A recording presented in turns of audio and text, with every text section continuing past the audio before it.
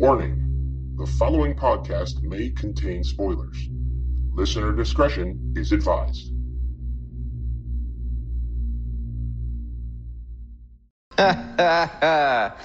Boy, girl, that's 50-50. Let's test your skills for real. What number am I thinking of? 3, 11, 25. 3 again. Bulbasaur. What the hell is a Bulbasaur? It's so weird. Why would I be thinking about Pokemon at a time like this? Yep, definitely a telepath. But how? If the baby is not a meta, then where did these powers come from? Nope, I wasn't on the bus. No, I was not abducted by aliens. No, I didn't inherit a mystic totem from my grandma. Really, guys? Why are you still thinking about Bulbasaur? He's the cutest one of all!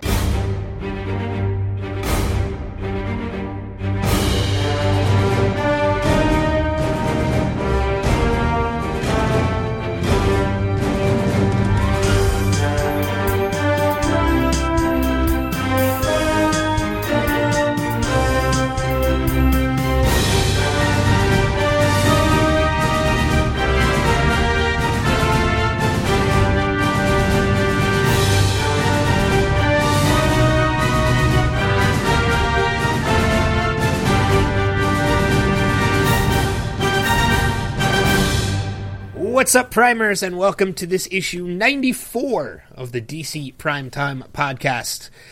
Quickly approaching that 100th issue that I know we're still working on doing something pretty big. But from the Showcast Spotlight here on the Next Level Podcast Network, I am Ben Beck. And from the Caffeine Crew cast of pods with a head cold, I am Rob Martin. Yeah, it's one of those dragon weeks. We're a day late right now. Because you were at Wicked Fair this past weekend. Yep, my wife was performing, and me and Paul were doing some stuff at the event as well. She was vending, and it was just a long weekend. So, of course, I had the flu right in time to get ready to leave for the show. So that was a lot of fun. But you know what? We still had a nice time. It was nice to see friends. But I know, not to get into too much detail, but I think this will be the final Wicked Fair you guys are attending, correct? For the foreseeable future, yes. There's some things going on. I'd rather not get into it. Exactly. But, yeah. But yeah, there were some things going on. But we still had a nice time. We had a lot of good friends there, and it's always nice to see our friends from out of town. So good. Mm-hmm. Good. I know you had a good time attending that, and I know me being here in the city of Philadelphia, we had a good time. The city as a whole had a good time this weekend. Special, I don't know if any of them listen. I highly doubt they do, but you never know. They might be DC fans, and if they are, even if they're not, huge congratulations goes out to the city of Philadelphia and the Philadelphia Eagles for being the Super Bowl champions. Yeah, it was kind of cool, even not watching the game last night, just watching and hearing everything and the chaos. Every time anybody scored around our neck of the woods, there were fireworks going off. Every time there was a single, field goal kicked or, touchdown, run in or caught. It was insane. And it was something that was just amazing to see. Was as the game was wrapping up and they were declared, the winners of the Super Bowl, just opening up my door and just being in the middle of the burbs. The burbs are quiet normally, but having an apartment complex not far from me, you could hear people cheering like whenever you opened up a window, and people posted up videos like that all over the place. Yeah. And it was just a cool thing to see. And yes, our city is still standing. Yes. I know we've probably already lost Anne as a listener at this point, because Anne is a huge New England Patriots fan, and sorry, your team didn't pull it off this year, but you have 5 other championships, so you've got other stuff. But congrats to Philly, though. This is the first Super Bowl win for them ever, so that's kind of awesome. Yeah, it's pretty huge for our city. And everybody that I was talking to has said the game was just nail-biting until the end. So oh, my God. I heard it was just so that tense. last 3 minutes. So regardless, seems like both teams really came to play, so that was awesome. So. Yes, yeah, exactly. Huge sense of pride for my city, and a huge congratulations goes out to the city as well. So, a couple things to discuss before we get into talking about this week's shows.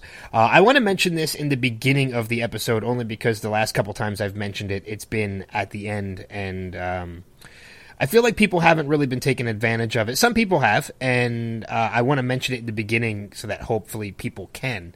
Because I know sometimes I'm guilty of it too. When you listen to a podcast, once you get through the meat of the podcast, you kind of tone out at the end. It's one of the reasons why we do our cheap plugs at the end, even though we should do them at the beginning. We know half the time people aren't even hearing them because they've kind of checked out at that point. They've gotten through the reviews of the shows and they've kind of moved on. So, with that being said, for those of you that don't know already, because you are guilty of doing that, we have a voicemail. We've had for a couple weeks now, and I want people to be able to use this voicemail. It's toll-free in the U.S. and Canada. If you have any kind of opinions that you want to share, any stories or anything like that, if you want to tell us we're wrong about an opinion, or you want to share the same opinion that we have, give us a call and leave us a voicemail. It's as simple as that. The number 1-888-247-5380, and it's always in the description of the podcast as well if you subscribe on iTunes and such. But again, 888-247-5380, toll free in the United States and Canada. Give us a call, even if it's just to say hi. Leave us a voicemail, and you never know, we could play it on the podcast. Mm-hmm. Second, before we get into this, is we mentioned a couple weeks back that we were going to start doing a Fan of the Month contest, and we are going to be choosing January's Fan of the Month this week. So keep an eye, listen for in next week's episode of DC Primetime, we're going to announce who the winner is. And Rob, the prize was your idea, so why don't you tell everybody what our January's Fan of the Month is going to win? Yes, so a little while back, and I want to say this was maybe right around October, give or take. I think so. It was like September, October. We came up with a new DC Primetime logo that incorporated Black Lightning. And that was kind of that little, I think the image was just that kind of that clock with like that kind of like wormhole look to it with the S shield. With the arrows crossed behind it, the lightning going through it, and then the classic lightning bolt all kind of combined together and it turned out really nicely. But we decided that is going to be on a hoodie. We will contact you. You can let us know your hoodie size. We will have one printed and one sent out to you. And there'll be probably no logo outside of that. It'll just be on the front. Won't say anything. So it'll just be nice and catchy. But we just ask that when somebody asks you, where did you get that? And this does pimp our podcast. That's it. So yeah, and when you receive it, take a picture. We want to see what it looks like on you, and we want to see what it, what you think of it when you get it. But yeah, we're going to announce the Fan of the Week, or Fan of the Month for January next episode of DC Primetime. So episode 95, which would be next Monday, is when we'll be posting that Monday morning. And if you want to be eligible for future Fan of the Month, it's very simple. All you have to do is, if you don't already, be a subscriber to us on iTunes, and also like us on Facebook, facebook.com/DC Primetime, because we choose the Fan of the Month by people who, people who like and comment on our posts. So as long as you like our posts, comment on our posts, you are eligible to be Fan of the Month. It is simple as that. Yep. So just engage in the community, and that's it. Yep. So simple as that. Yes. All right. So 4 shows to talk about this week. Let's get into it, shall we? Yeah. Starting off first, we're going to do our ranking 1 of 3 point superhero, sidekick, hero, or legend for the show. Starting off first with season 3, episode 12 of Supergirl. Rob, we'll start with you. Sidekick, hero, or legend for this week. I was going to give this a hero, and then something happened at the end that we'll talk about when we break this down that immediately pushed it into legend territory. Maybe a low legend still, but still a legend nonetheless. A legend for Supergirl for me. Yep. I'm right there with you. It was that one particular moment of the show that I think I lit up like a little kid when I was watching it. So, and it pushed it into legend for me as well. So I'm giving this one a legend. Next up, we have The Flash, season 4, episode 12, sidekick, hero, or legend.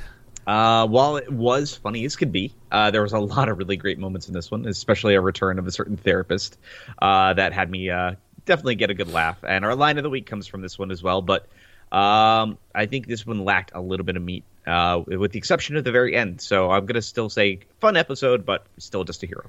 Yeah, I was actually, when we were talking about this before we were recording, I was in the hero territory too. But thinking about it a little bit more, and you kind of just touched base on it with the final moment of the episode. I was a huge fan of that moment. I thought it was very touching, and I thought it was very reminiscent to my favorite movie of all time, which I'll talk about later. And I think, just similar to Supergirl, I think that final moment kind of pushed this right into legend.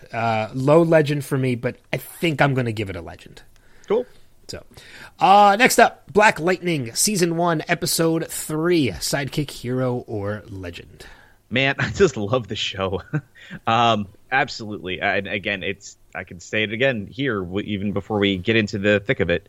Man, this doesn't even need any super heroics in it. I love the show. I think it's brilliant. And this is getting a legend week 3 out of 3 for me. Yeah, legend for me as well. And I know we've mentioned it before. Other people have mentioned it on the website. But James Remar is a fantastic addition to this show. Mm-hmm. Even more in particular this episode, and we'll get into that a little bit more as we're breaking it down. So legend for me. And lastly, we have Arrow Season 6, Episode 12, Sidekick, Hero, or Legend. This is getting a hero for me. It's going to be a high hero, though. It's starting to get into cool, interesting territory. And there was definitely some doubt thrown at the viewers this week as far as who the big bad is. And that makes me even happier, because currently I'm not a big fan of the current big bad of this season. But there was, aside from that, though, some other really cool things that went down. And I really am enjoying this. So, yeah, this is getting a very high hero. And actually, you know what? I'm going to take that back. I'm going to give Arrow a legend. I'm going to give that a low legend this week. I think it deserved it this week. I think it really did.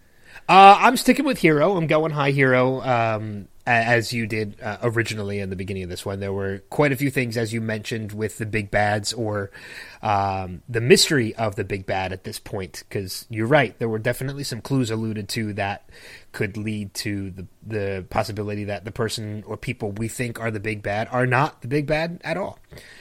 So it'll be interesting to explore that as the show progresses further. And the loss of a character this episode as well. So, or at least, I'm pretty sure. The loss of a character. No, there was very much a loss of a character. And that was one of those things when I thought about it, I'm like, nope, this actually gets a legend because it's a character I didn't care about that I ended up kind of like, oh, I'm kind of disappointed now. Yeah, especially after something I had said about this character last week. Yes. So, yeah, we'll talk about that when we get into the episode breakdowns. But let's jump back to the beginning, talking about Supergirl, of course, the first show of the week. Season 3, Episode 12, titled For Good. Morgan Edge accuses Lena of plotting an attempt on her life, and Kara steps in to help her.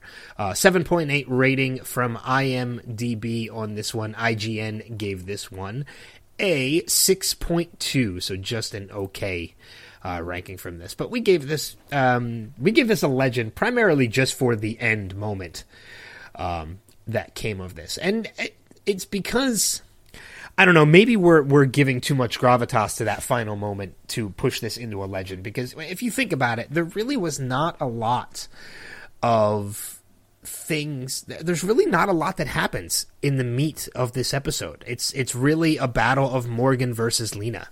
It really was, and you know what? It's still okay because it's one of those things I just never thought I'd see on the small screen, and this made me that.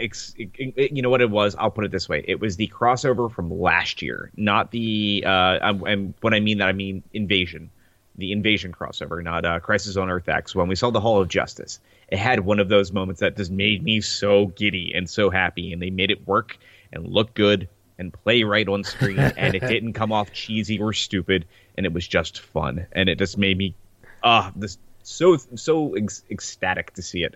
Plus, we got to see Guardians suit up again, so yes. it was a win-win for this. And you know what? I really still enjoyed the episode as a whole. So yeah, let's talk a little bit about before we get into that final moment, because again, it's something that made me giddy as well. And not only that, but it was something I didn't see coming. Like, it came out of nowhere.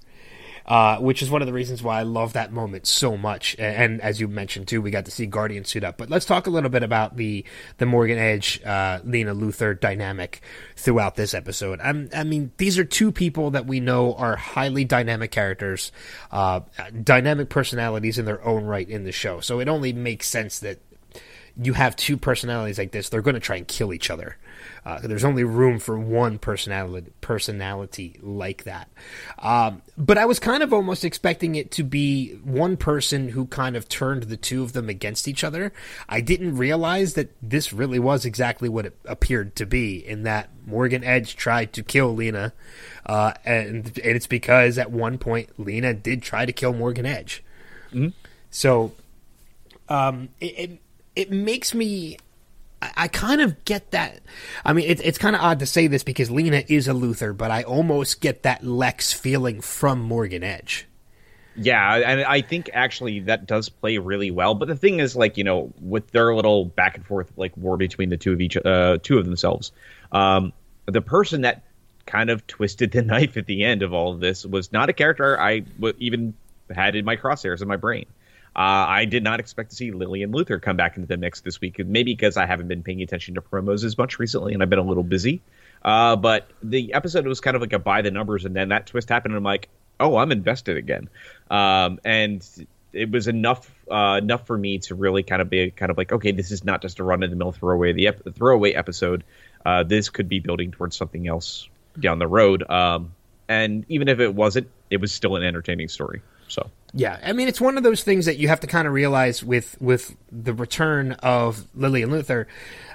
It's one of those things that you kind of tend to forget, in that she still exists, Hank Henshaw still exists, Jeremiah Danvers still exists. These three people are still out there, as does Cadmus. So this is a storyline that they can return to in time, and it makes me wonder where this is going to play. Hopefully the end result of this with Lillian Luthor being locked up and in prison isn't their way of kind of saying, okay, let's wrap up this storyline. And because if it is, it's kind of disappointing to see it end that way. I think there's still plenty more to come still for those characters, and hopefully that also means a better costume for Hank Henshaw. Yeah. So we'll see on that one. But I think we're going to see some changes. And you know what, though? I'm perfectly happy with where this went, though, with these characters. There wasn't a ton to talk about, really, this week. You're right, though. There was not even a lot from, you know, the Legion of Superheroes. It was just Mon-El this week. No Saturn Girl, no Brainiac. This was just a very by-the-numbers classic, you know, Supergirl storyline. We didn't see too much of Reign this week, with the exception of the follow-up from last week, where we saw Alex and Samantha sitting down, and Samantha kind of saying, I'm losing time. This is what's going on. They tried to run tests and not being able to put things together, and the reasons why. But they know we are headed somewhere with things right now. And I have a feeling that while we're recording this, we're only an hour, actually not even an hour, we're about 15 minutes away probably from that. The end of that storyline playing out with the question of, well, what's really going on with them? And I think everyone's going to find out before the end of tonight. So, well, yeah, because this week is the mid-season finale of Supergirl, and it's going to be, I think, about a 9-week break? Yeah, and sorry, Supergirl? they said the midwinter finale is how they officially stated it, which is kind of dumb, but yeah. But hey. You know, it is what it is. But I will still say, for the last couple of weeks of the show, it's been proving to be a ton of fun. They haven't really slowed down, and I love the fact that even this is as much of a throwaway episode as this was, that in the grand scheme of things with all of this, they still had that little surprise for us at the end. So, well, before we even get into that, you mentioned a throwaway episode, and I think for the main storyline, it is a little bit of a throwaway episode, but there's one element of this episode that I feel like is definitely not throwaway, and something that we really did need for going into this midwinter finale, and that's the relationship with Alex, with Kara, and with crap. I hit back on my on my browser. with Samantha, with Alex, and with Kara, is that I think this midwinter finale is going to be the episode where, because they're all working together to trying to find out what is wrong with Samantha, and I think this is going to be that episode where probably by the end, everybody's going to know who Rain is. Absolutely. I think that's not even a question. I think we're definitely that's gonna be the big point here, and I'm very curious to see what the what the ramifications are and what that cliffhanger is at the end of tonight. So, yeah. I mean, it's one of those things that I feel like without this last episode and going through the motions of that whole scene with them testing her and telling about how they're all friends and their family and they're all there for her, and with Samantha's daughter, where would she be without Samantha around? I feel without that out of this episode, the reveal of Samantha being Rain would be almost a little lackluster. I think everything from this episode is what puts all the emotion behind the reveal. I think so, and I think it's going to help change things a little bit. Like we've seen, the buildings of a friendship between Kara and Samantha, Lena and Samantha, and all those characters. But the fact that you can see a bond of trust really happening between those people has been actually kind of fun to watch. And the fact that they humanized Samantha from the very beginning of the series, or this season, I'm sorry, makes her a really interesting character right off the bat. Now, we already know in this episode that they found 4 potential candidates for the Otherworld Killers, knowing that there's 2 more out there.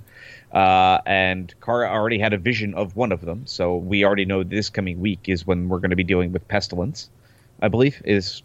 Purity. Purity. Yes. Purity is this week, and but it still leaves the question of the final World Killer.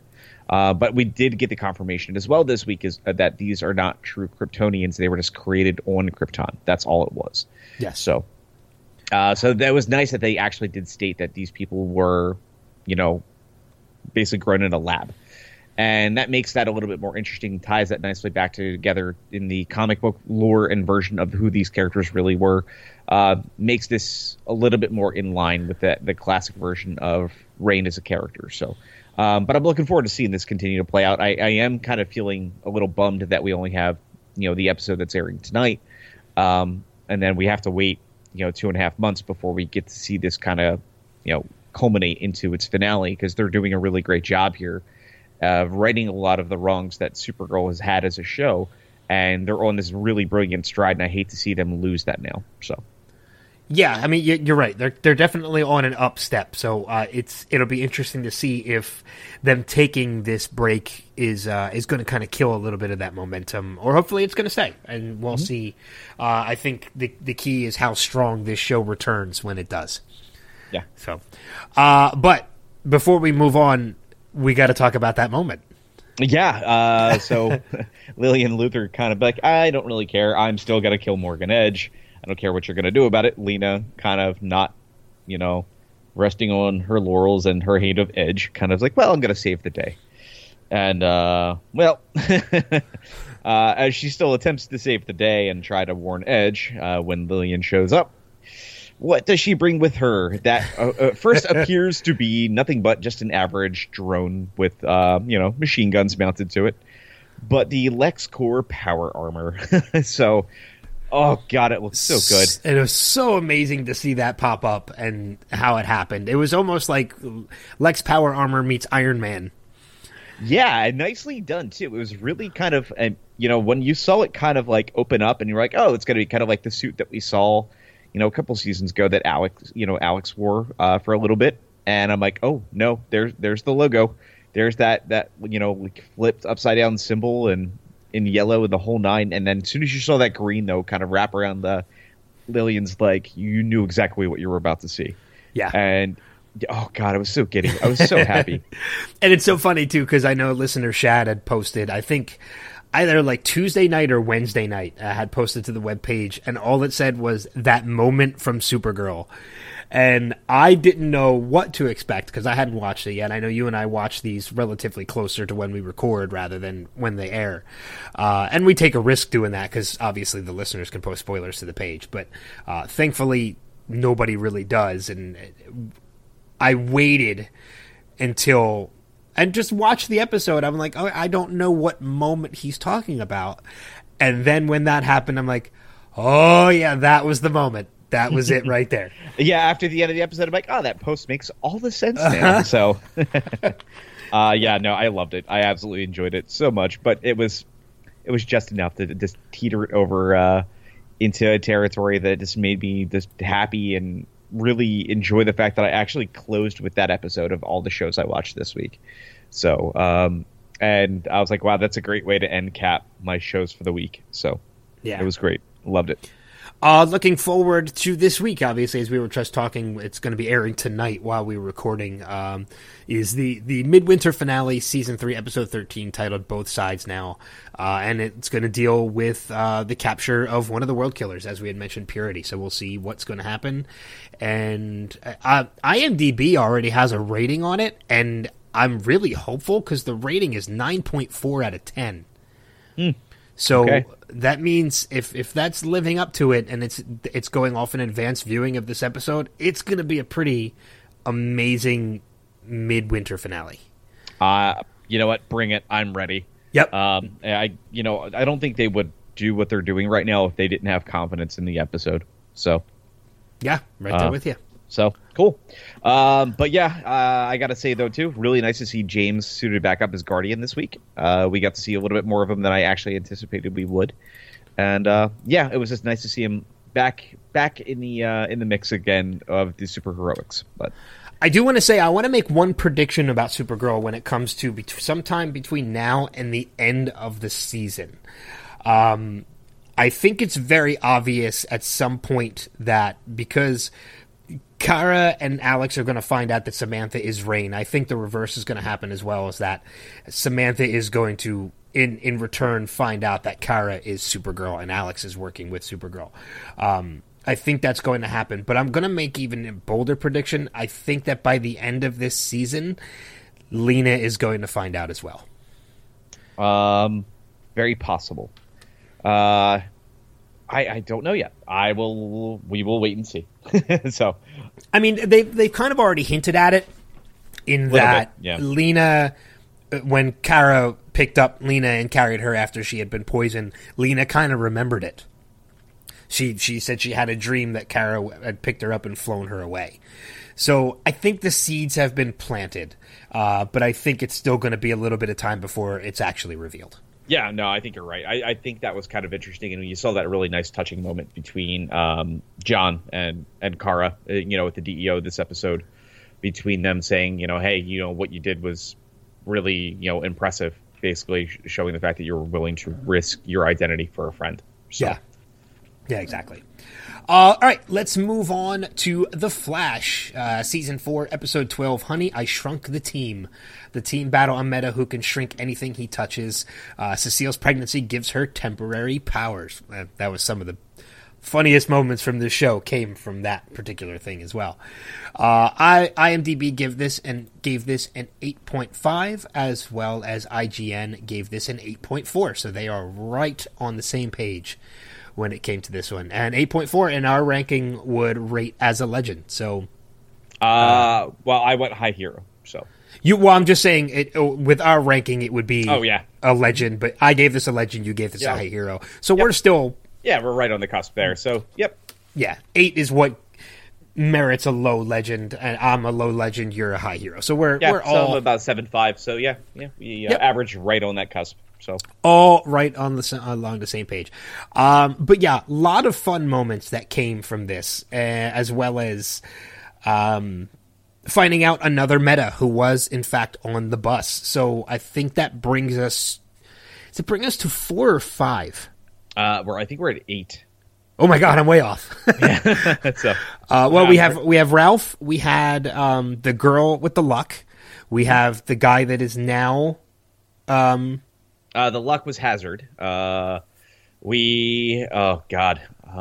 remember the guy that cried. The guy that cried the tears. We had the dude that was radioactive from a couple episodes ago. That's 5. We have the guy from this episode. What does Cisco call him? Biomax or the Bio.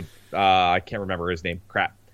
He was the first one that we dealt with that could control electronics when the suit went haywire. Yes, yeah. He was the one that died. He was the one that died in the cell. So yeah, and Dwarf Star. Dwarf Star was the name that he gave him today. Yeah, so yeah, I think we're at like 7. I think we're at the 7 mark, and I think. And who DeVoe actually ended up taking over the body of Dominic. I did. Yeah, I counted him. Okay. Yep. So I think we're at 7 or 8. I think you're right. I was a little off with everything, but yeah. So we're still finally we're still more to go though, because I think 12 people on the bus. Yes. Yeah. So. Still some more to go before we find out. But some of the stuff that came out of Dwarf Star was a lot of fun. And I think while we give this a high hero, we didn't give this a legend. Well, you didn't give this a legend. I gave it a legend, but more particular for the final moments of the episode. The meat of the episode itself is a hero. The very interactions in Big Sur, I think, were very strong, though. I do agree with you. I think they were quite wonderful. Yes. I mean, the ending moment, very reminiscent to Shawshank.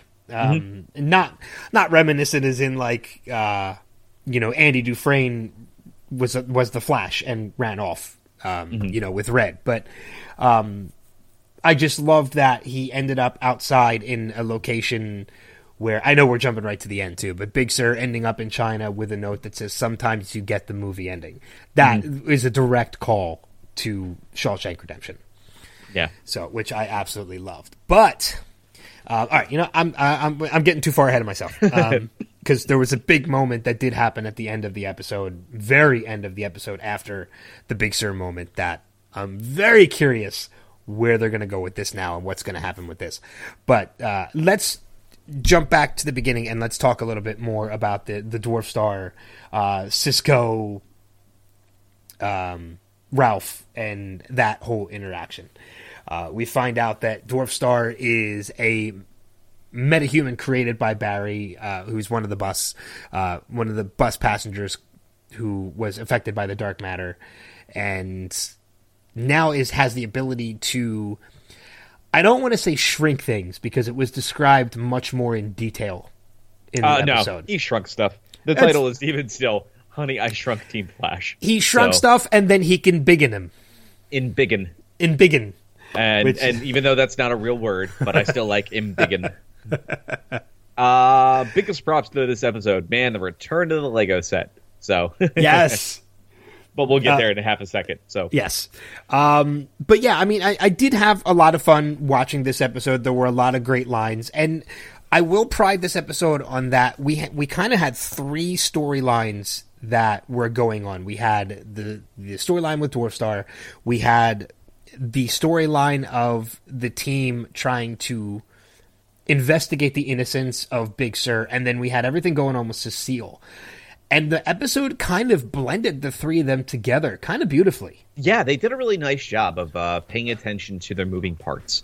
And all of them, like I said, it had their moments. You had the Barry and Big Sur stuff was the emotional impact. The Joe and Cecile stuff was not only, had a nice emotional impact, but easily the best source of the humor of this week's episode. And then just the absurdity that existed with Ralph and Cisco being shrunken down in size as they're taking on Dwarf Star. But everything here played so great. I really, really enjoyed it. And it is dumb and stupid as some of the gags were, like, the Cecile coming in and seeing, a shrunken down Cisco and kind of like, whoa. So kind of like, what is going on here? And stepping on Ralph. Stepping on Ralph was just too funny. There's the gum on the floor. Yeah. I'm a gumshoe, not gum on a shoe. Ooh, yeah. It was just, some of the lines were just wonderfully horrible and just great and just made me chuckle because they were just so much fun. Like, you could just see how much the writers were truly enjoying this episode and just getting the chance to play around a little bit and have some fun. Yeah. We did get that big movement towards where things are going plot-wise for the rest of the season at the very end. But, for the meat of this, though, I gotta say, just a couple small things with Cecile and Joe. constantly had me cracking up. Like, Cecile with superpowers just was so funny, of her just being able to read minds, and especially when, Cisco is playing the test on her as like, what number am I thinking of? Which results in our line of the week this week that you have all already heard at this point in time. Which is still one of my favorite lines from a Flash episode in a long time. Big shock it came out of Cisco's mouth. But yeah, it was a blast to see. But not only that though, too, we got a little bit more of Harry this week that we haven't seen in a little while. Yeah, and that was one of the things that I wanted to bring up, too, is that, Harry's been kind of a secondary background character for a majority of this season, but I loved seeing him brought back into the spotlight. And not only that, but kind of exploring more of his character. Like, we're kind of finding out in this episode that he's starting to doubt himself, because I think even in the show, while he's been a secondary character, a background character, I think almost to this team as well within the show, his character himself has been feeling that way. Mm-hmm. And I think this was a very important character for him, for Harry, because there's that particular moment where, Cisco is telling him when he's trying to embiggen them again, which I love that word. Mm-hmm.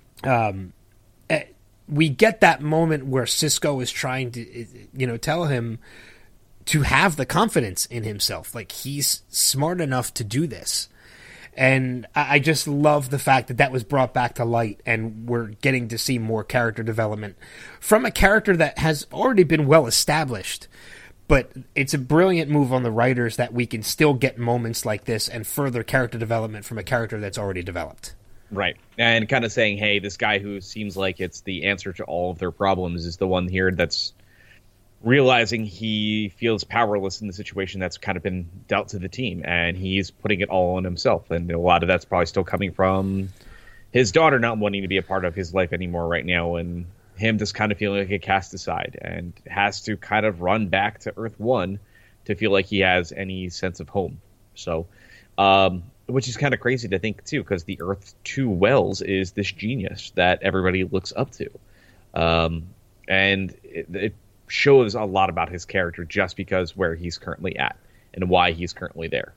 Yeah. So, and I hope they get to explore this more and more with him, because even when we saw the Council of Wells and him not having any friends and how he is kind of leading back to those people and realizing, nope, it's the people on Earth 1 that are the most important to me. And right now he feels like he's letting them down. I would like to see that side of this character. So, yeah. I mean, and I've made it known, too, that I've become a big fan of Ralph Dibny this season. He's becoming one of my favorite characters. But that being said, Harry, all iterations that we have gotten of this character so far have always held a special place in my heart when it comes to this show. I love Kavanaugh. I love his portrayal of all these characters. They're always done so brilliantly. And I love these moments that we get from this character. Ralph has been my favorite character of this season so far, but Wells is still always a very close second. He is always at the top of the list. Mm-hmm. Absolutely. So, let's talk a little bit about the moment with Big Sur and the ending that we got from this episode. Unless there's anything else in the more. I think the only thing we haven't explained is the fact that the reason Big Sur is locked up is wrong place, wrong time. Yes, and it turns out that Dwarfstar, the person that would later become Dwarfstar, is the person that actually was responsible for the murder that was pinned on Big Sur. And when they come to realization on that and they try to clear his name, things go poorly. So, and even though they catch the bad guy in the end, he still doesn't confess to the murder. And Barry really kind of takes pity on his friend. Yeah. I'm loving Bill Goldberg in this role too, and it's making me. I had brought this up last week. Is that when I looked forward, it was showing that we were going to see Big Sur later on in the season as well. We were going to see him further on, closer to the penultimate episode of the season. I think it's pretty safe to say there's a strong possibility Big Sur knows Barry is the Flash. Yeah, well, at this point in time, absolutely. I don't think that's even a question. Well, I don't know, because he didn't necessarily see Barry run him off, but I think the note is the clue. Yeah, No, absolutely. I mean, but we do know one other character definitely knows that Barry is the Flash. Yeah, and that would be Warden Wolf. Yes. So.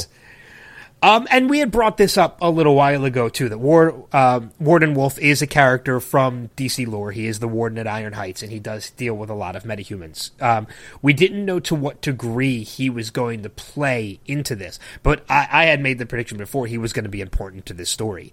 We're now starting to get the details as to where he's going to fit. I didn't know whether he was going to fall on the side of good or fall on the side of bad, and we're kind of getting... Comic book version. Yep, he's fallen on the side of bad, and he is in league with Aminette and her wanting to buy and sell off metahumans. And I'm so happy that Aminette Black is coming back again. And Katie Sackhoff is just made me so happy this season. And not only do I just love her to death, and I think she cracks me up, but her portrayal of this character is just also just equally as just wonderful and scene chewy as whenever we got in Wentworth Miller as Captain Cold. And I think the show needs to always have somebody like this in their pocket. And I don't think they're abusing her. I think we're getting just enough of her, but not too much. So this is something you've made mention to before too. But I love the fact that we're getting a version of Katie Sackhoff with her natural accent. Mm-hmm. She's not putting on a fake American accent. She's actually speaking in her natural accent, which I absolutely love. So, because we don't get that often from her. No, we really don't. It's very, very rare. I mean, she's on a Western show right now too. Longmire, I believe, unless that may have wrapped by now. I do not know. But yeah, I mean, American Midwest versus just a little punk rock chick from the UK. So yeah, and yeah, man. I'm looking forward to seeing how this all plans out. Obviously the question in play is Aminette Black in league with DeVoe in some way, shape, or form? Is Warden Wolf at all in any way, shape, and form involved in this as well? It's a big question on how this is all going to play off. And does this mean that next week is going to be the final week we're going to see Barry in jail? And I have a feeling that's going to be the case. Well, I will tell you, by the end of this episode, we find out that Warden Wolf does have video and photographic proof that Barry is the Flash, and he is now moved from the wing of Iron Heights that he is in now into the metahuman wing. Mm-hmm. So we do know where he's being held. Looking forward to next week. I can tell you we're getting the return of quite a few characters we have already seen. We're going to see Becky Sharp, a.k.a. Hazard, Kilgore, and Black Bison, and Dwarfstar all returning again. Because it looks like Barry's going to be in a little bit of a team-up when it comes to these characters. Looking forward to next week. So I'm really looking forward to where this week's episode is going to go. Prison Break. So that would be amazing if they do a version of Prison Break, but with metahumans. I have a feeling we're getting a metahuman Prison Break tomorrow night. So we'll or as you guys are listening to this tonight. So I have a feeling the end of Barry in jail is coming very, very, very soon, and when I mean that, probably in a matter of hours. So. Yeah, but it'll be interesting to see how that story plays out, though, if that is indeed the case. Because even if is he going to break out, or is he going to be released? I have a feeling he's breaking out because of exactly whatever is going to be happening now with Aminette and Warden Wolf. I think Barry realizes he can't be there anymore, and he is now no longer has access to his powers too. So this makes the situation at hand drastically more difficult. So. Yeah, exactly. But yeah, as I said, this week we're going to see the return of a lot of other characters that we've seen in the past. A lot from created by him, as a matter of fact. Anything else about this episode we should bring up? No, just as I mentioned, that the fact that we got the therapist again was just that was just wonderful. And I love the fact that they keep bringing that character back. Yeah, so. for sure. All right, moving on then to Black Lightning, Season 1, Episode 3, Lawanda, The Book of Burial is the title of the episode. Anissa starts to come into her own while Jefferson tries to decide if the community can survive without Black Lightning. 7.9 rating from IMDb, while IGN gave this one, as soon as my page scrolls and stops freezing, 8.1, so pretty close to right around what we gave it and what they gave each other as well. I really don't have a lot of notes about this episode. We're getting further progression of the characters, and I find it really interesting. A particular dynamic about this episode in particular is we're seeing opposites of two characters. While we're seeing one character returning to something as we're seeing the origin of another. And the two characters are related.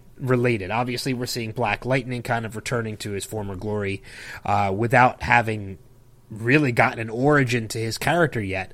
But in the meantime, we're getting the origin of Thunder, who is his daughter. Yeah, and honestly, just watching her in the junkyard, testing her powers and kind of geeking out about that was really just fun to watch. It was a really enjoyable little moment.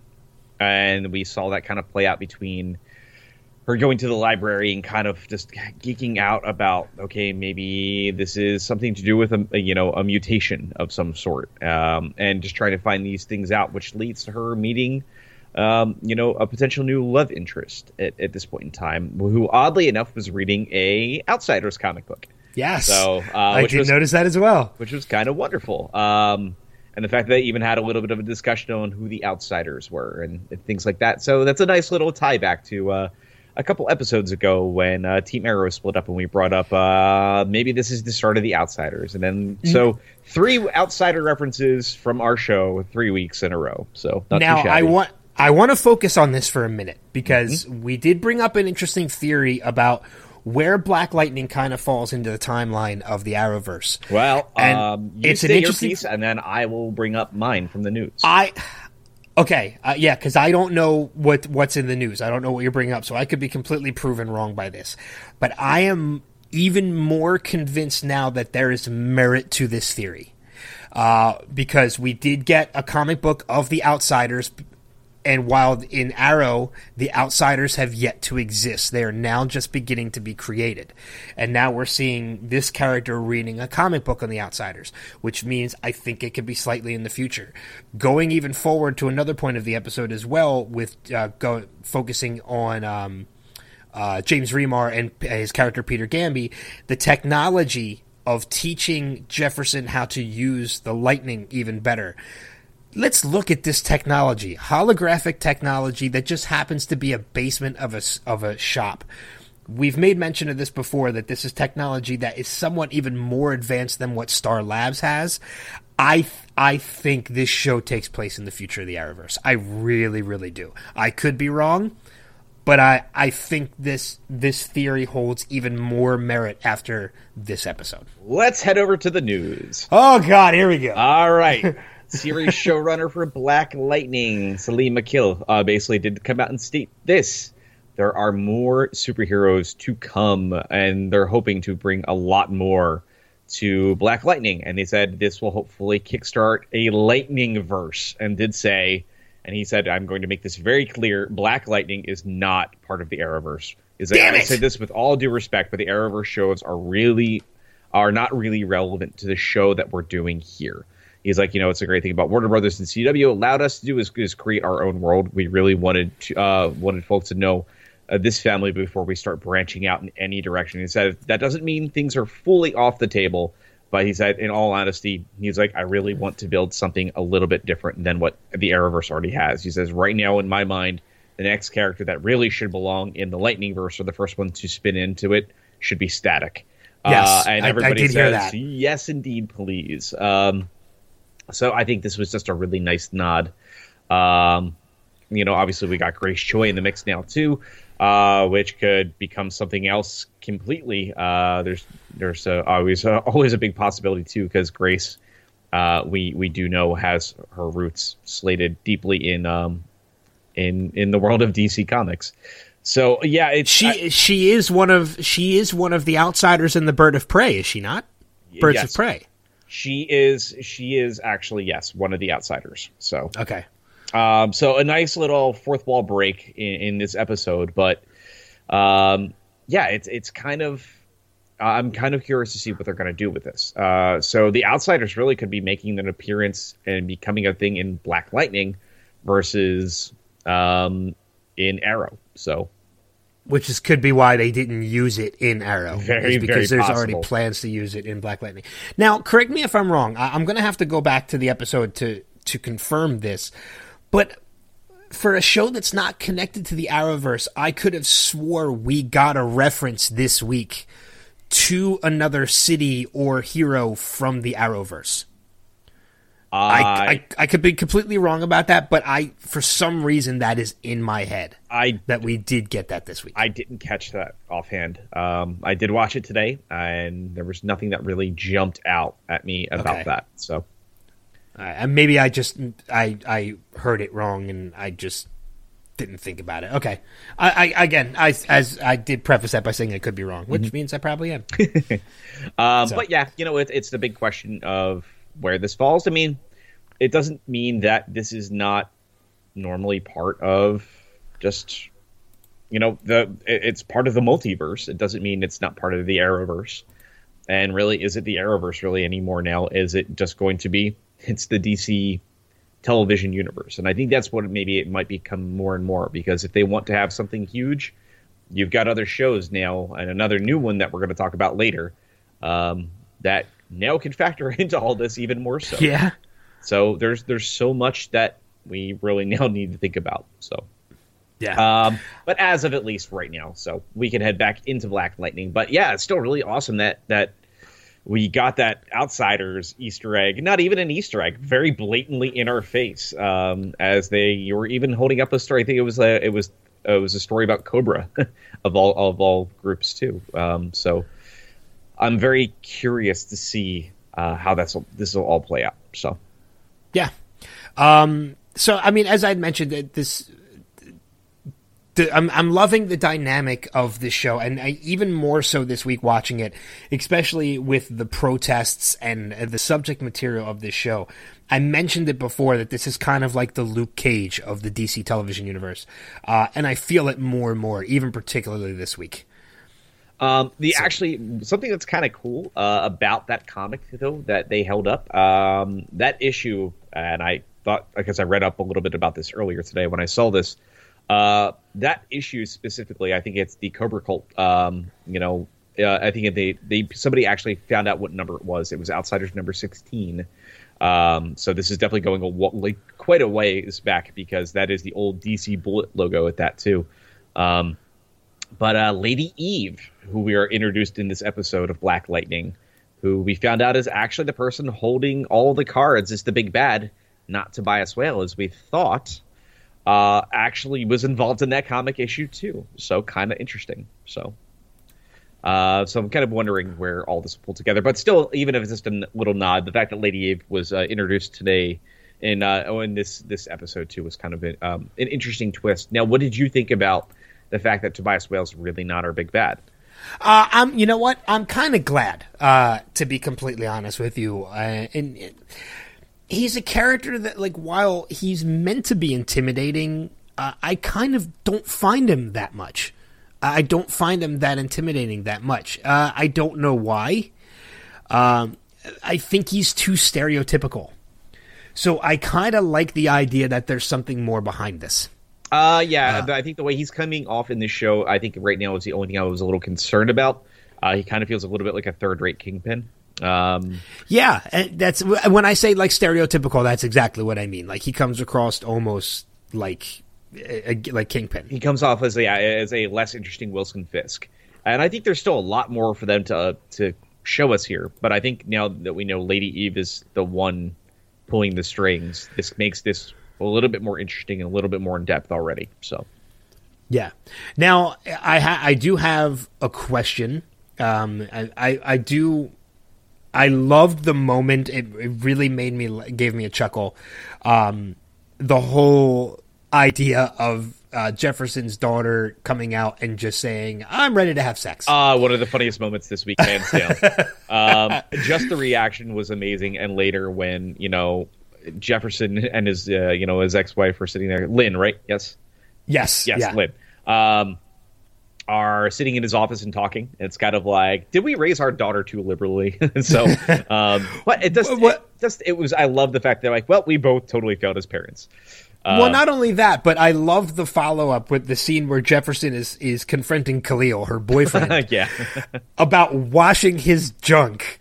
And that's the way he freaks him out about everything and makes him second-guess having sex with his daughter, which again, you're right.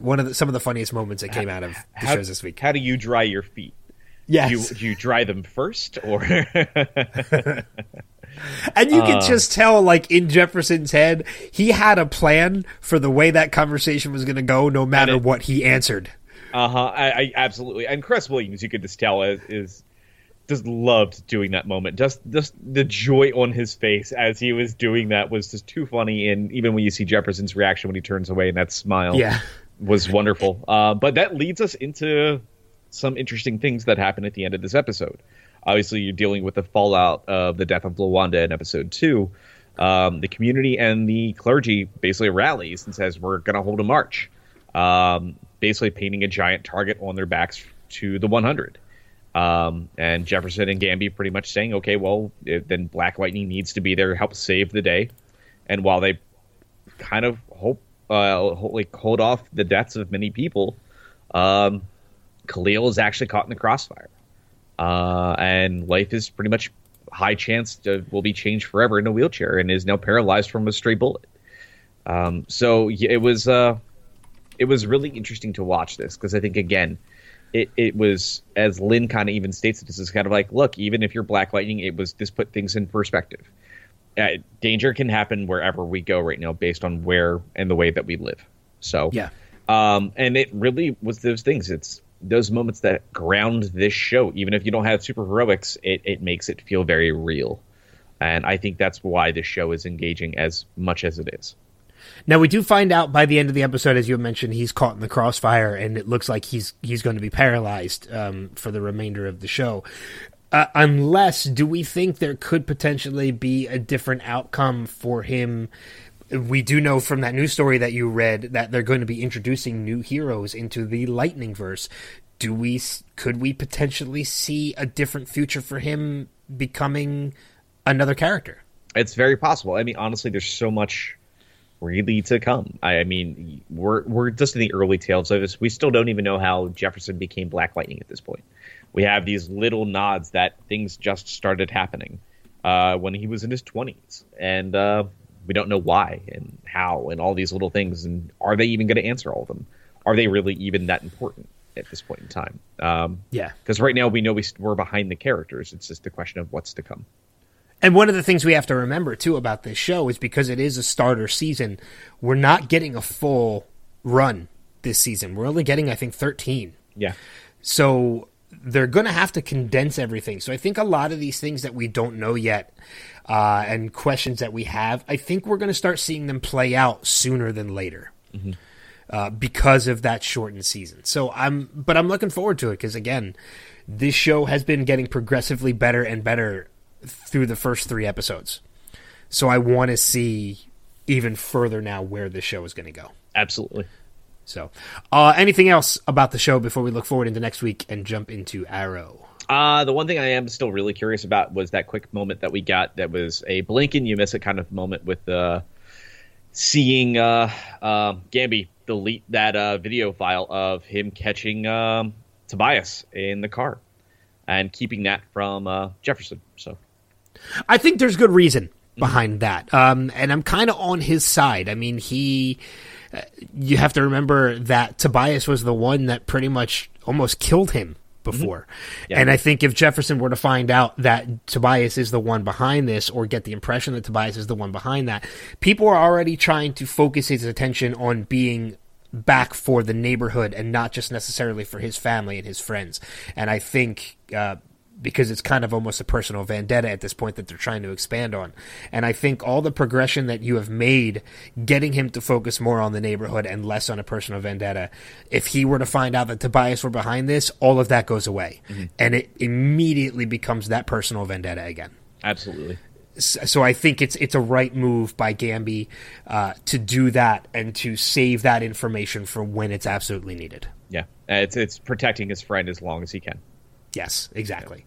So I'm absolutely had no problem with that at all. I didn't think it was shady or anything like that. Looking forward to next week. Black Lightning is recruited to rally against the 100 gang. So it looks like we're just going to get more. I don't want to use the words more of the same because that's making it seem like it's becoming repetitive. But it is. I mean, it's repetitive. It is more of the same. We're getting more of the development. We're getting to see. It's the escalation. Yes. Yeah, that's a better way to put it.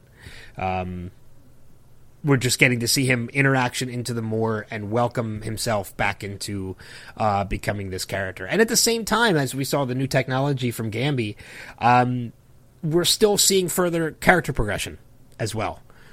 In a character that's, again, like Tom Cavanaugh and Harry Wells, has already been progressed, has already been developed. So I'm enjoying that. And I can't wait to see what's going to become of Thunder at the same time.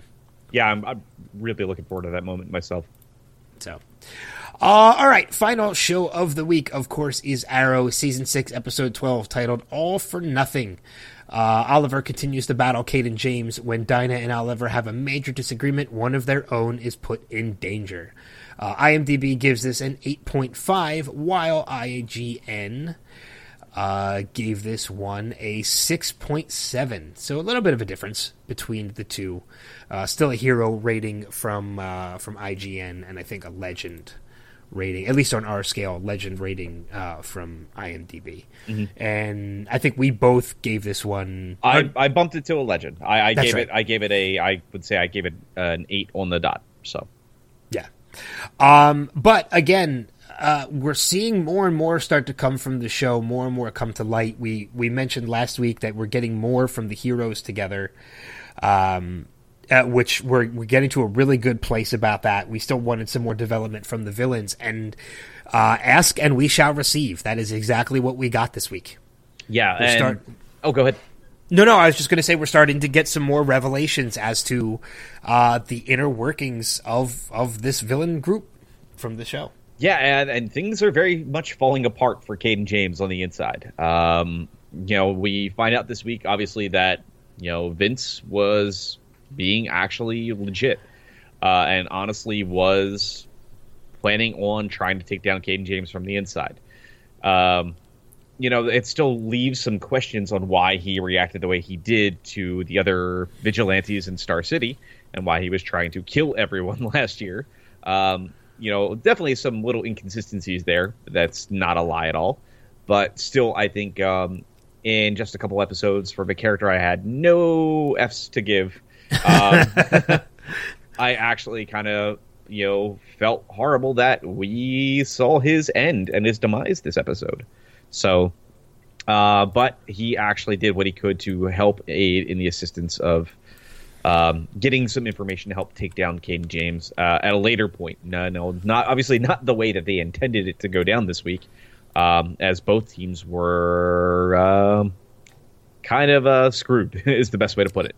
Yeah. In how everything played out. So now there is an issue in this episode though that did bother me just a little bit. I don't know if this was something that bothered you, but obviously we know the main reason and what the reasons behind everything was Vigilante was offering himself up to go in and hack into the system with the help of Curtis and Felicity from inside the organization. He gets the information out there. It is made during his escape, which causes him to get caught. And the team has a hard decision. Do they try to get the bomb that has been holding the city under hostage, basically, and try to prevent the death of, thousands of people? Or do you risk losing, Dinah's boyfriend in the crossfire? And it fractures OTA and new team Arrow at the same time. So when everything goes down and we see, Vigilante kind of pinned up against the wall, and we have Black Canary on the ground pinned underneath a girder. Is it me, or did it bother you that she didn't choose to try to at least move the girder with like the canary cry? Because she did just stop a train last week. So well, I think now here's my thinking about that. I did think about that at the time, but the girder was right on her chest. I think this is strategic, as in her canary cry comes from screaming. Yeah, and if you have a heavy object on your chest, you can't do that.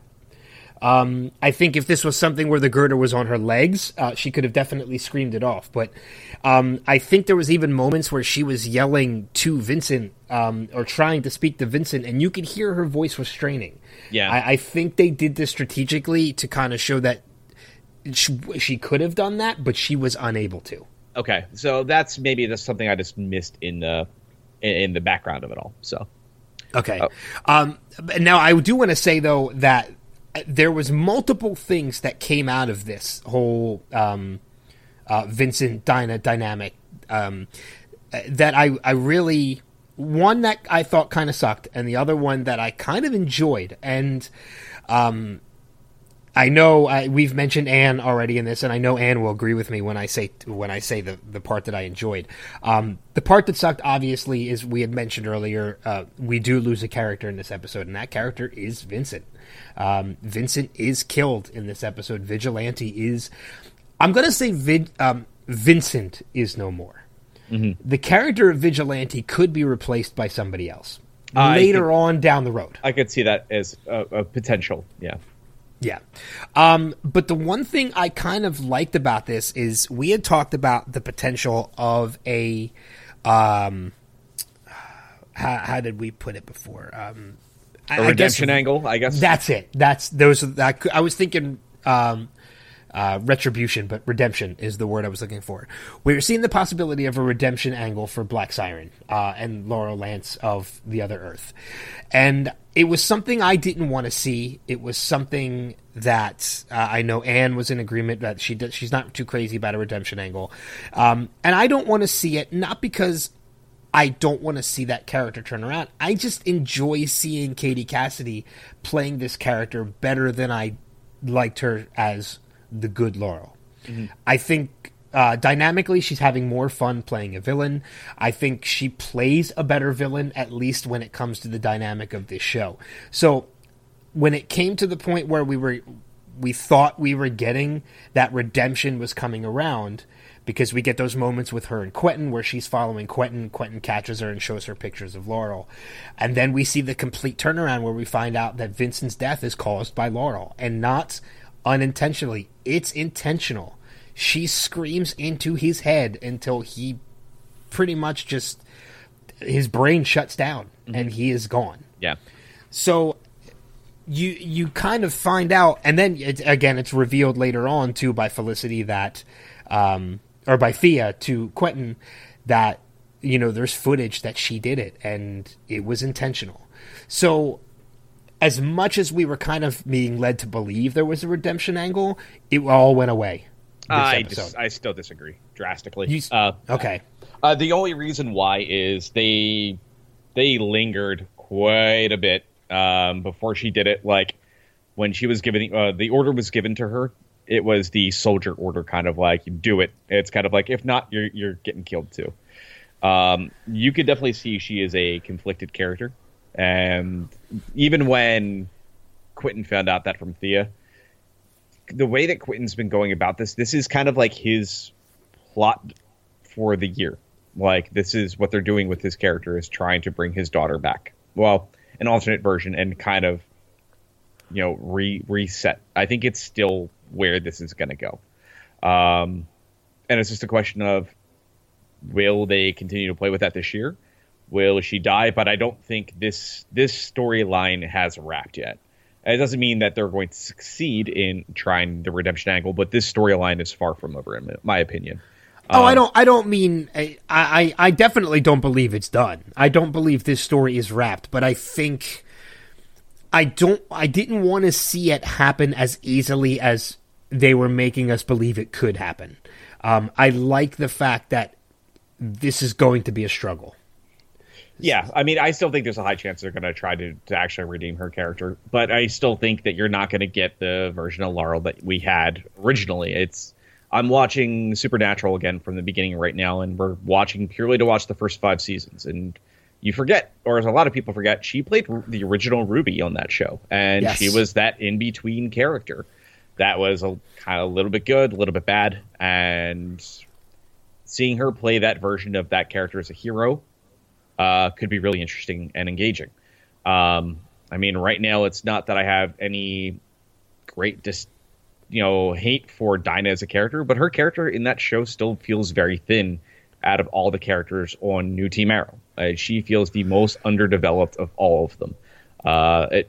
And that's really purely, I think, on the writers. I think that, the character is, got a lot of potential, but I feels like that just in general on Arrow, they don't know how to write Black Canary.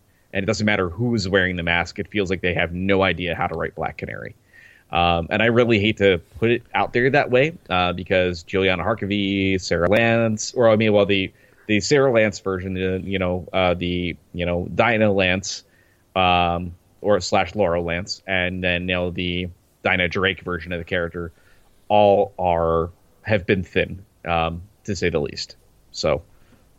And I think the most engaging of all of them was the very first one that we had with Sarah. And, even still, they had a hard time trying to figure out what to do. And I think right now, it doesn't really matter where they go in this angle. And I'm hoping that if they do try to do anything to redeem Earth 2 Laurel, they do so in a way that doesn't make her Black Canary. And because I think they would not be able to stomach having 2 Black Canary characters. Because they already can't write 1, why would they be able to write 2? So, right. And again, I hate to kind of say that in a very mean way about the show. It's just I think that's one big problem they haven't been able to correct properly in 6 years. So, but I think that we're going to see something come from this. I think there's still a high chance we're going to get her redeemed, and she's just going to be kind of that anti-hero that's out in the mix somewhere by the end of the season. So. All right. No, I can see that. So, yeah, it's going to be very interesting to see how they play with it because, I mean, it's very obvious that they aren't going for some kind of redemption angle when it comes to the character. It's just a matter of what's going to come with it when it's finally settled. Mm-hmm. So, but yeah. Again, we got the loss of Vincent in this episode, and we did see a turn in Dinah as well because of this, in that she is now dead set that she doesn't want to stop these guys in the sense of locking them up and getting justice. She wants them dead.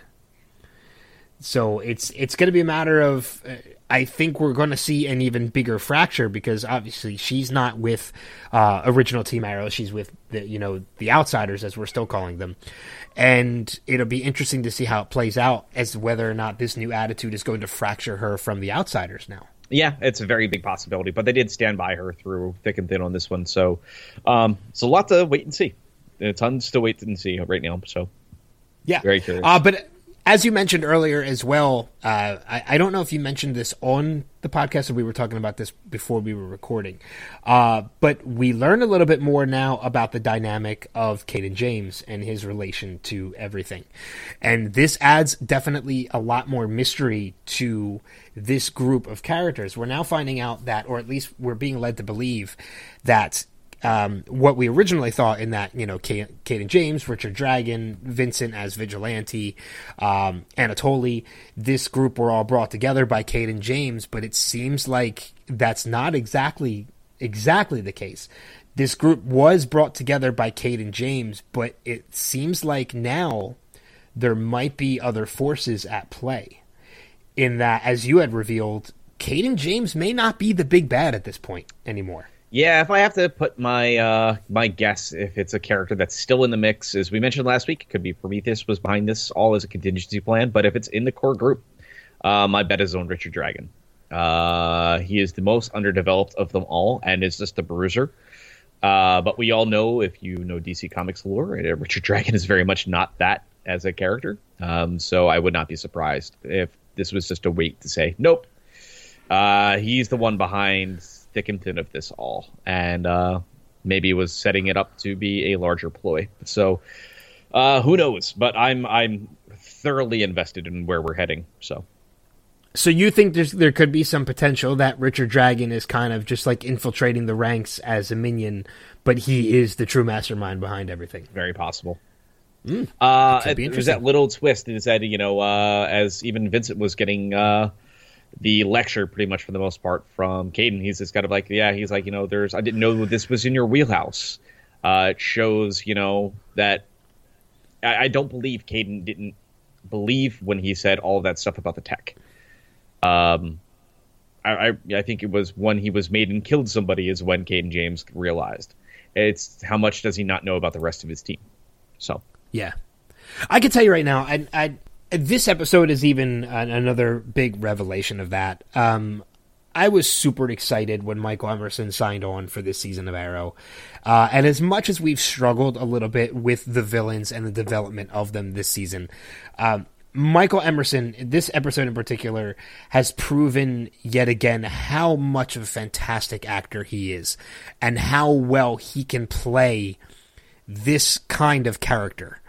This kind of darker, almost sinister character, or sinister demeanor, rather, of a character. And it's kind of a ploy for me to bring this up because I'm going to be starting a Lost rewatch podcast probably by beginning of March is when that's going to start posting to the website.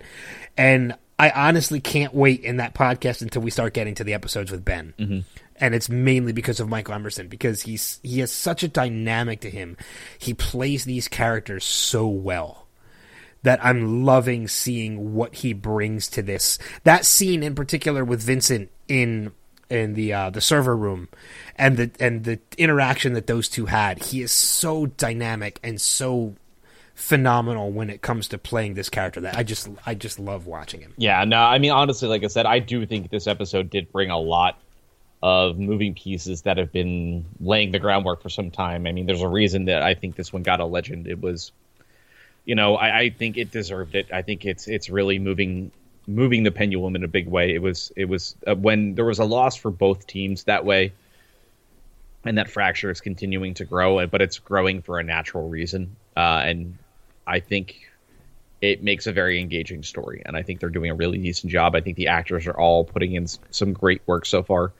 And now this little twist in this whole angle with where the villain aspect could really be going makes me feel a lot more invested in a while. And they did a great job of pulling that off in this episode. So yeah, for sure. I think one interesting thing worth mentioning before I wrap up my end of it, and then we'll see if you have anything left to mention too. We did see the return of a Helix character in this episode, and that was Elena. Elena did return, and it's pretty obvious now she knows who everybody is. She knows who. She knows that Oliver is the Arrow. She knows that Diggle is Spartan. So I'm very interested to see how much more she's going to start playing, and if she could potentially be a new member of the team in the future, or if it was just a one-off and she was just there to help. Yeah, and nice. The last thing I have to bring up too, Captain Singh makes his first appearance on Arrow. Yes, so, that's right. In the little flashback sequences, so that was kind of cool. Yeah, because we got that flashback as to how Dinah got her canary cry. Mm-hmm. So, looking forward to this coming week at this point, the Devil's Greatest Trick, Caden James launches a full-out attack when he uncovers a secret about the Green Arrow that puts him over the edge. Now it's just a matter of, is this secret he finds out something truthful? Because we already know that he believes Oliver killed his son, and we know that's not true. So could this just be another planted evidence that's going to make him, go on the attack? Mm-hmm. So, all right, we're through the shows. So I know there's not a lot of it, and we've kind of already covered one of the news stories of this week, but let's go over everything else for the week. All right, things are very light, but I can say let's start over to the film side of things.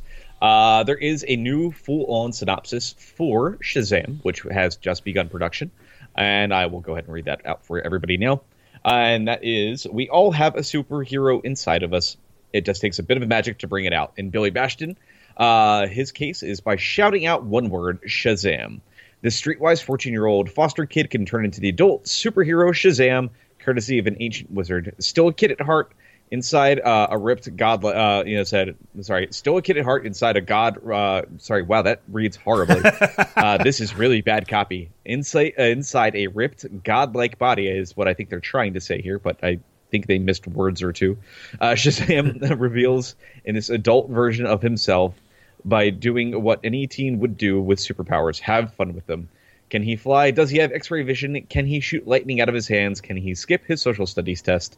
Shazam sets out to test the limits of his abilities with the joyful recklessness of a child, but he'll need to master these powers quickly in order to fight the deadly forces of evil controlled by Thaddeus Savannah, who we know is played by Mark Strong. So, but we did find out that this is going to be firmly set into the DC Films universe. So.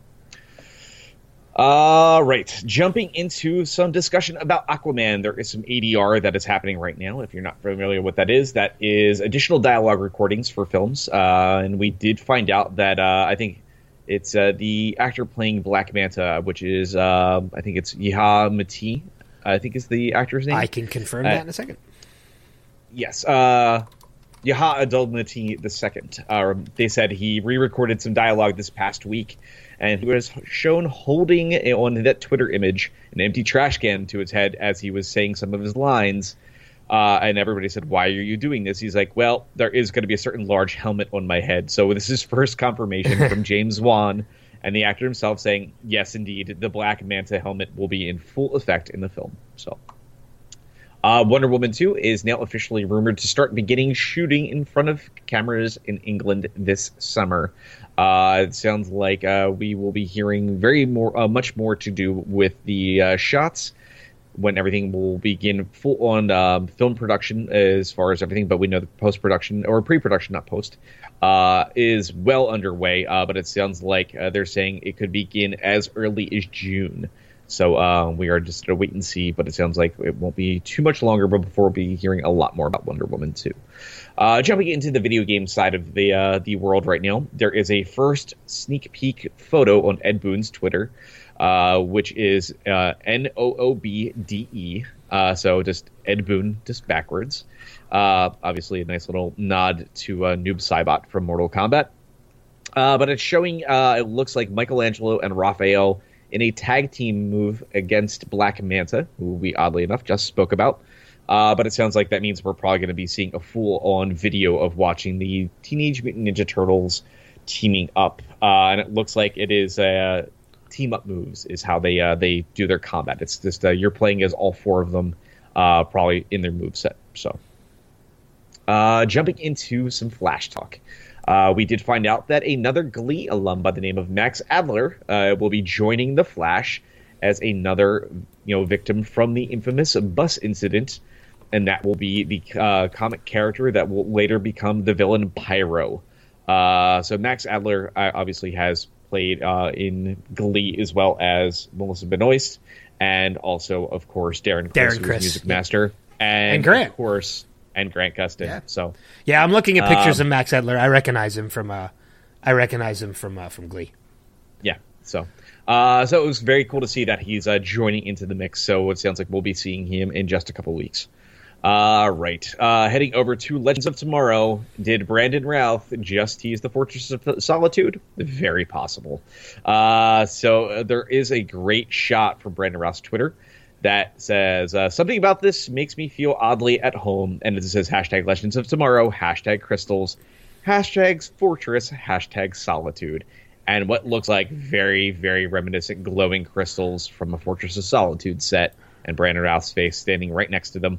So, making me wonder. Did he tweet this? Yes, he did. Oh, I got to look for this. Yes. So everybody is really wondering now what indeed is going on here, and if they are indeed heading to the Fortress sometime in the future here of Legends when it returns. So it's a wait and see. As we mentioned before a little bit about the whole idea of where Black Lightning falls, so we'll move forward to talk about 3 other shows really quickly outside of the normal Arrowverse. First one being the new promo for Krypton. Showing that the classic Superman cape being held up by, it looks like, I believe this was Clark's grandfather, or I think great-grandfather, couldn't quite remember. I think it was Segel, I think is who we found out who this is. No, it is his, he is the grandfather to Clark. So we see him holding up the cape in what looks like it will be a very Fortress of Solitude-esque. So this could be some time travel involved in this. So, but this little promo definitely made me a little bit more excitable for when the show kicks off on March 21st. It sounds like there is some more interesting casting potentially happening, and that might be another Ra's al Ghul joining the television world for Titans, as they're looking for a male in his 40s or 50s, Middle Eastern, Latin, or East Indian. And they said looking for a young Richard Attenborough type that is fearless, manipulative, and with unparalleled intelligence as a guest star. That very much sounds like Ra's al Ghul to me. So, yeah. So it's a big wait and see. By the way, these crystals and Brandon Routh are on his Instagram, not on his Twitter. Oh, it's in Instagram. Yeah, I looked on Twitter and I didn't see them, but I'm looking at the picture now on Instagram. Mm-hmm.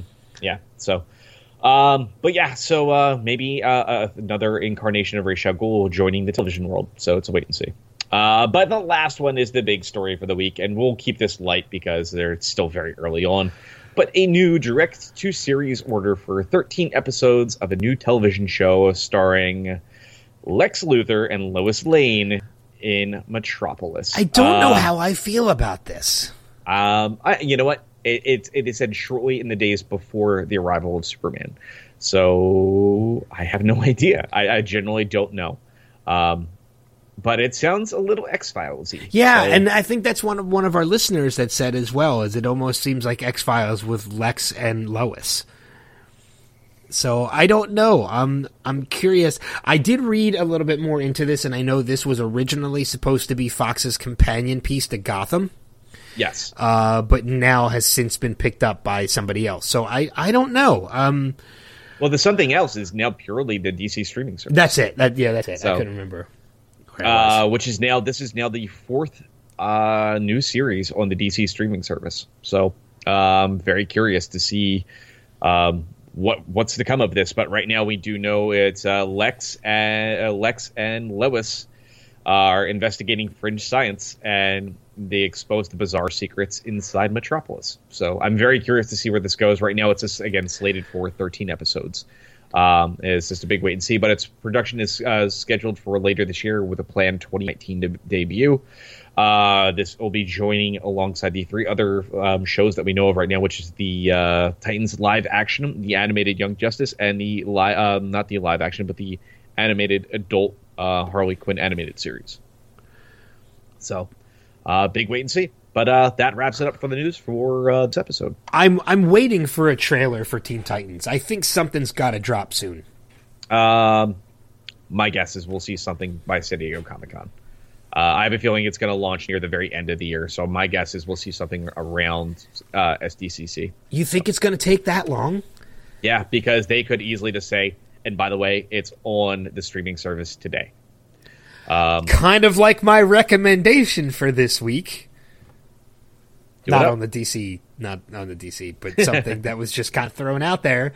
I haven't even watched it yet, but I'm recommending it because I'm just a big fan of the series. My recommendation for this week is Cloverfield Paradox on Netflix. If you have Netflix, I've been hearing a lot of mixed reviews on it, but I was a fan of Cloverfield. I was an even much bigger fan of 10 Cloverfield Lane. So I am highly recommending to everybody because it's something I'm going to check out myself. J.J. Abrams is brilliant in his marketing for these. When Cloverfield came out, it was a normal thing. You know, we got trailers months in advance and then a release date. When 10 Cloverfield Lane came out, the trailer dropped online, and by the end of it, it was like, oh, by the way, this is hitting theaters in about the next 2 weeks. It's very shortened. This time, even shorter. We got a trailer during the Super Bowl last night. It didn't say anything except coming to Netflix. And then about a half hour later, there were articles hitting all over the internet that said, oh, by the way, you can watch this on Netflix as soon as the Super Bowl is over. So within 2 hours of the first trailer hitting, it was released to be able to watch. So brilliant marketing. I love the series. My recommendation, I can't even tell you what I think because I haven't even watched it yet, but check out Cloverfield Paradox on Netflix. For me, also was something that spun out of the Super Bowl and then onto Good Morning America this morning, which is just watch the trailer for Solo over and over again because I am incredibly excited.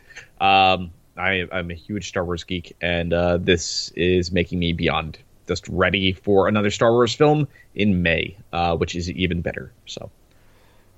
Yeah, I watched the trailer, and then I watched the teaser last night and during the Super Bowl, and then I watched the full trailer today. And dude, this movie had me sold on. Oh my God! Why can't Donald Glover? Yeah, Donald Glover as Lando Calrissian. Donald Glover as Lando, sold. I mean, you had me from that, so I'm on board, and I can't wait to see what they're going to do with this movie. Yeah, I'm very excited. So. But yeah, that does it, I guess. That's cheap plugs. Let's get out of here. Right. And I'm going to eat dinner because I'm starving. Yeah, I'm going to edit and go to bed because I'm tired. I got a long week because I have my surgery coming up this Friday. So by the time you guys are hearing our next podcast, I'm apologizing ahead of time because I might be on a lot of pain medication. So we'll see how things go, but you might have to take the lead and just me be a backup. No problem. No worries. Next week. We'll see how it goes. But cheap plugs, you can find me on my other podcast as well as this one, the Showcast Spotlight, which is our celebrity interview podcast. We haven't done an interview since September, but we're now gearing up, and I'm doing all the reach outs to start doing interviews again into this coming year, and hopefully a couple that are going to be coming to this podcast as well. Got a couple good connections in the works. But you can find that podcast as well as all the other podcasts here on the Next Level Podcast Network, nextlevelradioonline.com, facebook.com/nextlevelradioonline, and of course the Facebook page for this page, for this podcast, facebook.com/DC Primetime. And as for me, you can also find me through the Next Level Podcast Network, through the Caffeine Crewcast of Pods. That is our roundtable geek culture podcast. The Villains episode will definitely be up in a day or two, I promise you. I had a little bit of a mentally challenged snafu on my own part when I finished editing the episode, forgot to save the file, and turned my computer off. So I have to redo it again tomorrow, which I will definitely be doing and getting back over to Ben. But thankfully, it'll be super easy because everything's already ready. It's just cut together and done. But beyond that, a big special thanks to our good friend George Shaw at GeorgeShawMusic.com. We thank him each and every week for the music that he lends us for this podcast. Please make sure to head over to his page, check out his stuff, support the man, and just say thanks or drop him a line, however you choose to do so. But yeah, that does it for us, man. All right.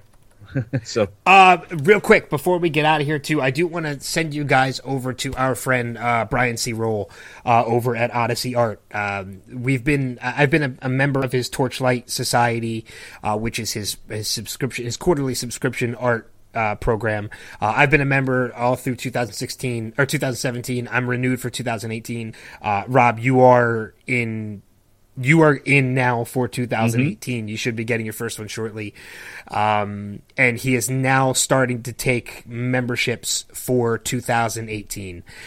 So go over to odysseyart.net and just click on the Torchlight Society link. Trust me, I highly recommend it if you are a fan of the art that we've posted, a fan of the art that we've given away, or just awesome art in general. It's about, the price went up. It's $120 for the year. But it's well worth it. You get well more than that in the artwork. Hell, I think just in the first two shipments that you get more than that. So I highly recommend it. Go over to odysseyart.net and sign up for it if you can. This 2017 was all about the Arrowverse. 2018 is Infinity War. So I'm really curious to see what kind of artwork he's going to have coming out in regards to that. Awesome. Yeah, and there is one real fast, quick last one too. Our good friend Paul Williams, who's been on this podcast, his new show will be debuting on the Next Level Podcast Network this week, which is What Lurks Behind Podcast Zero. I can't wait to hear it. I know you already are getting ready to get that up, so that'll be in a day or two. So yep, I already have his first podcast in my possession. I just have to. He's starting fresh with us, so I have to create his page and his RSS feed and everything. But you should see that pop up on the Next Level Facebook page for sure, and I'm sure we'll share it too on the DC Primetime page. So keep an eye out for that. But yeah, I'm excited that Paul's finally joined the network, and he's gearing up, man. He's already recorded, which is awesome. Cool. So, but as always, thank you for being a part of the community. Thank you for subscribing. Thank you for listening and posting and commenting and all that fun stuff. Keep doing it because it makes you eligible for our Fan of the Month next week. We will announce our Fan of the Month for January. Keep watching those shows. Enjoy the rest of your week. And until next time, we'll see you guys around the bend. Take care. Peace.